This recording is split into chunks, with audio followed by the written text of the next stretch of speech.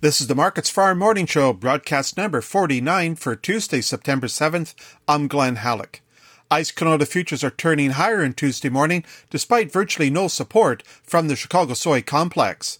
The November canola contract rises $2.30 at $8.8850 per ton. The January contract bumps up $1.90 at $8.7090 per ton.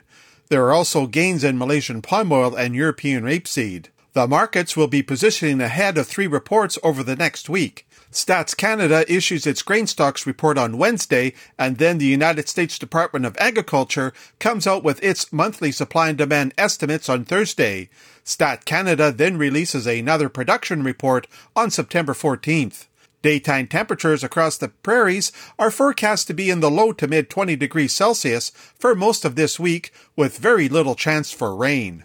That should speed along the harvest, which Alberta reported on Friday that its harvest was at 26% complete.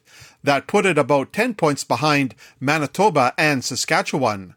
The Canadian dollar is weaker this morning. The loonie is at 79.31 US cents compared to Friday's close of 79.88. The USDA reports a private sale of 327,000 tons of hard red winter wheat to Nigeria. Delivery is to be made during the current marketing year. The department releases its weekly export inspections report later this morning and its weekly crop progress report this afternoon.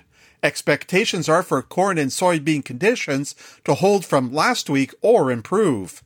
Ag Rural estimates the Brazil corn crop for this year is about 82 million tons, a far cry from the 105 million the trade initially anticipated. France says its wheat crop is just under 36 million tons, and Australia is projecting its wheat crop to come in about 32.6 million.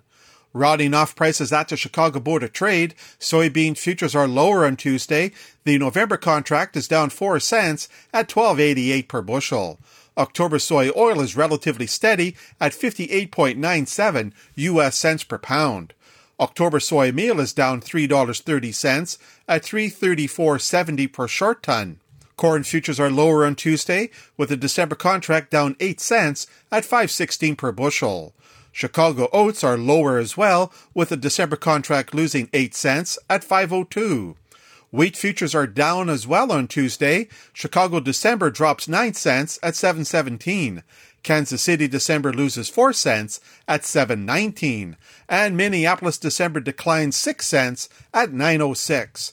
That's a look at the ICE futures and the Chicago markets for Tuesday morning, September 7th. For Markets Farm in Winnipeg, I'm Glenn Halleck.